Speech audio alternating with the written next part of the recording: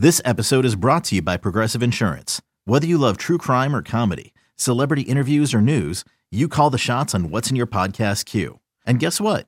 Now you can call them on your auto insurance too with the Name Your Price tool from Progressive. It works just the way it sounds. You tell Progressive how much you want to pay for car insurance, and they'll show you coverage options that fit your budget. Get your quote today at Progressive.com to join the over 28 million drivers who trust Progressive. Progressive Casualty Insurance Company and Affiliates. Price and coverage match limited by state law. When you need mealtime inspiration, it's worth shopping Kroger, where you'll find over 30,000 mouth-watering choices that excite your inner foodie. And no matter what tasty choice you make, you'll enjoy our everyday low prices, plus extra ways to save, like digital coupons worth over $600 each week. You can also save up to $1 off per gallon at the pump with fuel points. More savings and more inspiring flavors make shopping Kroger worth it every time. Kroger, fresh for everyone. Fuel restrictions apply. And now, the moment you've all been waiting for. You're tuned in to Tapped Out.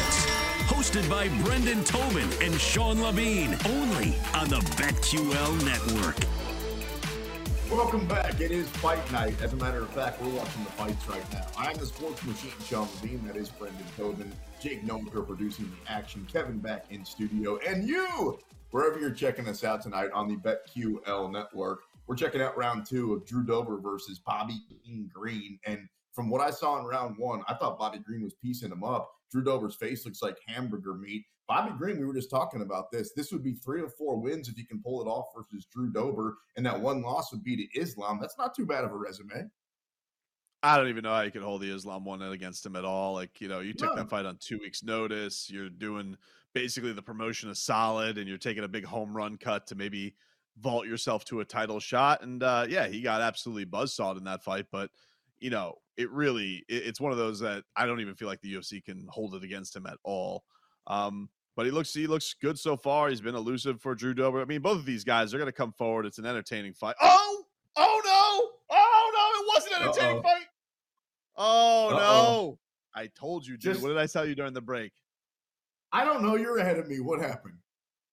Drew Dober hit him right down the pipe with the left, dude, and night.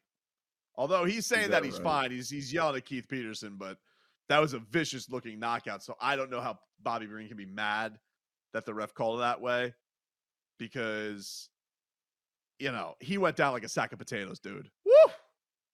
That was tough. Man, how far ahead of you are me? I'm waiting for this to happen, and I'm just literally sitting here trying to stall and wait for Bobby Green to get knocked out so I can tear my ticket up to make sure that it's official. You're telling me it came right down the pipe, which I'm not surprised. All right, so I'll let you know as soon as I see it. So here's the thing. He hits him right down the pipe, and Keith Peterson basically, because of how he goes down. He goes down violently. He crumbled like a cookie, eyes in the back of his head. Okay, yeah, that's a knockout. That's a knockout right there. So it's sweet of Bobby to be upset about the way, like, oh, you know, but like, dude, you went back, you crumbled, you fall back, hit on your head, and Drew Dober's about to pounce on you too. So no, I mean, I can't blame Keith Peterson for that stoppage. Down goes the king in the second round. Congratulations if you had Drew Dober in the second. Double congratulations if you had Drew Dober by knockout in the second round over Bobby Green. Bobby Green came into this fight as a slight underdog. King Green plus 135, Drew Dober minus 165, which means coming up next, we've got, I believe it's the Alex Caceres fight taking on Julian Erosa, but I'll double check that here as we move on. Luckily, this fight that we just watched did not go to the judges because it seems like the judges, dude, it seems like they just don't know what they're doing. And I'm talking about what happened last Saturday night. Obviously, it happened a few times. It's been happening. But the most glaring case of bad judging was in the Paddy Pimblett versus Jared Gordon fight, where I think anybody that knows anything about fighting and people that don't know anything about fighting that were watching that could tell you which guy won the fight, which means we can also tell you which guy lost the fight. It wasn't even really that close. In my humble opinion, for what it's worth, it was 30-27. You convinced me of 29-28, but that would be really hard to show me exactly where Paddy won a round in that fight. So I didn't think it was close. I thought that he got dominated. And I think it's a bad look, like we were talking about, not just for the judges, but for the promotion. Obviously, Dana, obviously, the UFC wanted Paddy Pimblett to win that fight because it's pretty clear what they're going for. They want their next, essentially, UK across the pond. They want their next Conor McGregor, the guy with the accent, the guy that can talk, the guy with the haircut, the guy who can sell a lot of fights. It makes a lot of sense. The last time they found Conor McGregor, it literally quadrupled the value of the company. So I'm not mad at their attempt, but they're forcing it with Paddy Pimblett. And the most glaring example of that is a fight where he went out there and got beat up. It wasn't even close. The numbers tell me such. My eyes tell me such. And the promotion still essentially moved him on as an undefeated fighter in the UFC. It kind of makes me a little sick. And I can only imagine what Jared Gordon's thinking, because he took the high road, and he said, hey, this is how it goes and on to the next and all those things. But they took money out of his pocket too. They took promotional opportunities away from him. So it just, I kind of upsets me, to be honest with you, that Paddy ended up getting the decision.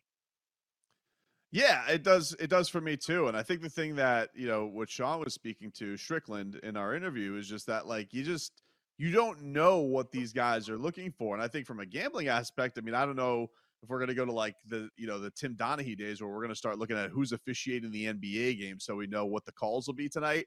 But like, now do we have to look at the judges for each card? And you mentioned a UFC card. It's not like a main event in boxing where typically you'll only care about who the judges are for a big fight. We're talking about this all throughout the night, and these commissions recycle people left and right. And in this particular situation with this Doug Crosby, this dude was in Connecticut the night before judging the Bellator main event with Stotts and Danny Sabatello. He gives Sabatello a 50-45, which was an outrageous scorecard, so much so that the commission and Bellator is investigating the dude. So then he flies over to Vegas the next night and is judging a huge headline fight. That just seems crazy and irresponsible to me that that's happening, that this guy's not only judging two cards of two, like that seems like a fat cat double dip if I've ever heard of one. Like that we're having these people go across the country to judge fights. He's doing it for and just happens to go with the two promotional boys, the two ones that he seems, because maybe that'll get me more assignments for the UFC. Maybe that'll get me more assignments from Vegas. It just leaves such a bad taste in your mouth when you see this kind of stuff happening. Look, it's a fairly new sport. I get it, but I feel like we're starting to get enough of a grip on it that we need to get more uniformity on this. And certainly when you see this happening, where this is supposed to be the sport that's anti-boxing, and when you're seeing these guys get these head nods from judges, it leaves you feeling just so bleh. Well, it's not such a new sport, BT, that they can't have this part of it figured out. And the frustrating part is it feels like after almost every single fight, or at least every fight card, Dana is asked about it. What happened there? Did you agree with the decision? And he throws his hands up like he can't do anything about it. And I understand that these are commissions, whether it's the Nevada State Athletic Commission or the New York State Athletic Commission, and to some extent, Dana and the UFC can't do much about it. But also, if those are your judges, right? Because there's not that many people that do that for a living. There's not that many people that have that are able to judge these fights. It feels like maybe it's time to get some new blood in, because the people that are doing it are screwing with people's careers. They're screwing with people's bets. I mean, even if you go back to the Sean O'Malley fight, I feel like it was a little bit different. But to me, 80% of fight fans, like I would say if I was watching it with 10 dudes that really liked the fight, 8 of them would have said, oh yeah, Petr Yan won that fight. 2 of us, maybe I was one of those because I had money going on Sugar Sean, would have been like, nah, I could convince you of this. That's fine. That's the game. Any sport where you have judges, sometimes when things are 80-20, 70-30, you're going to get bad judging, and it sucks, but it's a sport that we love. This to me was, and tell me if I'm off here, 99 out of 100 people would have told you that Paddy Pimblett lost that fight, right?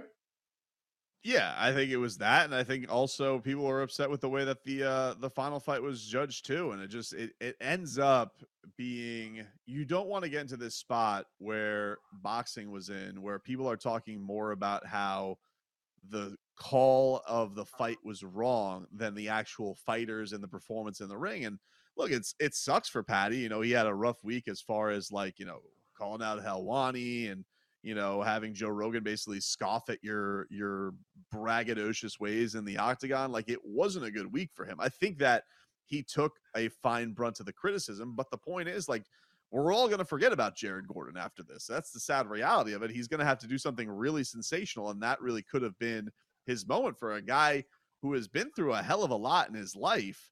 To have that taken away from him from what seems is something that was a guy trying to garner favoritism, maybe, and then to have the president of the company who, yeah, he shoots from the hip. I think that's part of the reason we like Dana White, is that, he just says kind of what's on his mind. It makes him different from other commissioners who sound like robots. But I don't understand why the fighter gets criticism in that spot. Why is the guy who everybody thinks won the fight getting ripped instead of the guy who clearly got a gift isn't, and also the judge isn't getting ripped? That's weird to me. Well, you know why. I mean, like, we can turn a blind eye and pretend like we don't know why, but it's because Dana, ultimately, he won't just come out and say it because he is the president. He wanted Patty to win that fight. Patty winning that fight is much better for the promotion. Jared Gordon, while he does have a great life story and he fought a great fight that night, he's not as easy to promote. He's not as big of a name as if Paddy Pimblett gets to keep his own, right? Especially when they go back to the UK next time. They want him to be able to walk out and get that, oh, Patty the bag, at least one more time, because you tell me if I'm wrong. Well, I would say for him, like, who do you let's just even go with his friend in Molly McCann. Like, who do you think is in better standing with fight fans right now, Molly or Patty? I guess you're going to talk about the fringe doofuses who are out there wearing wigs, but to me, Molly's a much more badass, even though she lost her last fight. Okay, that's fine. I don't care. I know she's entertaining as hell, and I know she's going to go out there and electrify that crowd. With Patty, there's just so many questions about this, and now it also feels like you're getting favoritism, which is weak sauce to me, man. And listen, it's not his fault he got the nod. It's the judging fault. But this also goes to the idea of, like, what are we going to? Well, even when we talk about betting these things, it's like, well, grapplers, they're always going to get a nod, and you'll see that in the odds because it's much easier for a grappler to get a 10-8 round than it is a striker to get a 10-8 round. And it's like, well, why? Like, what are we going with here? When do we decide, we have this set of rules and everybody's kind of on the same page with it, and it just feels like we're further off than ever. Hey, it's Kaylee Cuoco for Priceline. Ready to go to your happy place for a happy price? Well, why didn't you say so? Just download the Priceline app right now and save up to 60% on hotels. So whether it's Cousin Kevin's Kazoo Concert in Kansas City, go Kevin, or Becky's Bachelorette Bash in Bermuda, you never have to miss a trip ever again. So download the Priceline app today. Your savings are waiting. Go to your happy place for a happy price. Go to your happy price, Priceline. I think Patty's stock, as you mentioned, took a big hit because not necessarily, he wasn't one of the judges, but he also, the way that he handled it, even with his octagon interview with Rogan, clowning again on Helwani, talking about how he won those first two fights, so he knew that he could coast in the third, just didn't handle any of that the right way. And on top of it, and we've got like 1 minute left, I think he's overrated. I kind of thought the entire time he was a little bit of a figment of our imagination, a mirage, if you will, a product of the UFC media hype machine. Didn't we see that maybe Paddy Pimblett, and look, he's gotten hit in the face all 4 UFC fights that I've seen him be in. Don't we just know that at this point he's just a little bit overrated? Yeah, I think so. I just don't think that he warrants the star power that he's getting right now. I still think he has a long way to go. And this is not a guy who's super young either. So, whatever, dude. Like, I just thought it was a disappointing night. It was. The judges absolutely suck. 1 hour already in the book. Round 2 coming up next. Lace them up, BT. You and I step into the octagon. We go at it. You gonna fight me? Right here on the BetQL Network.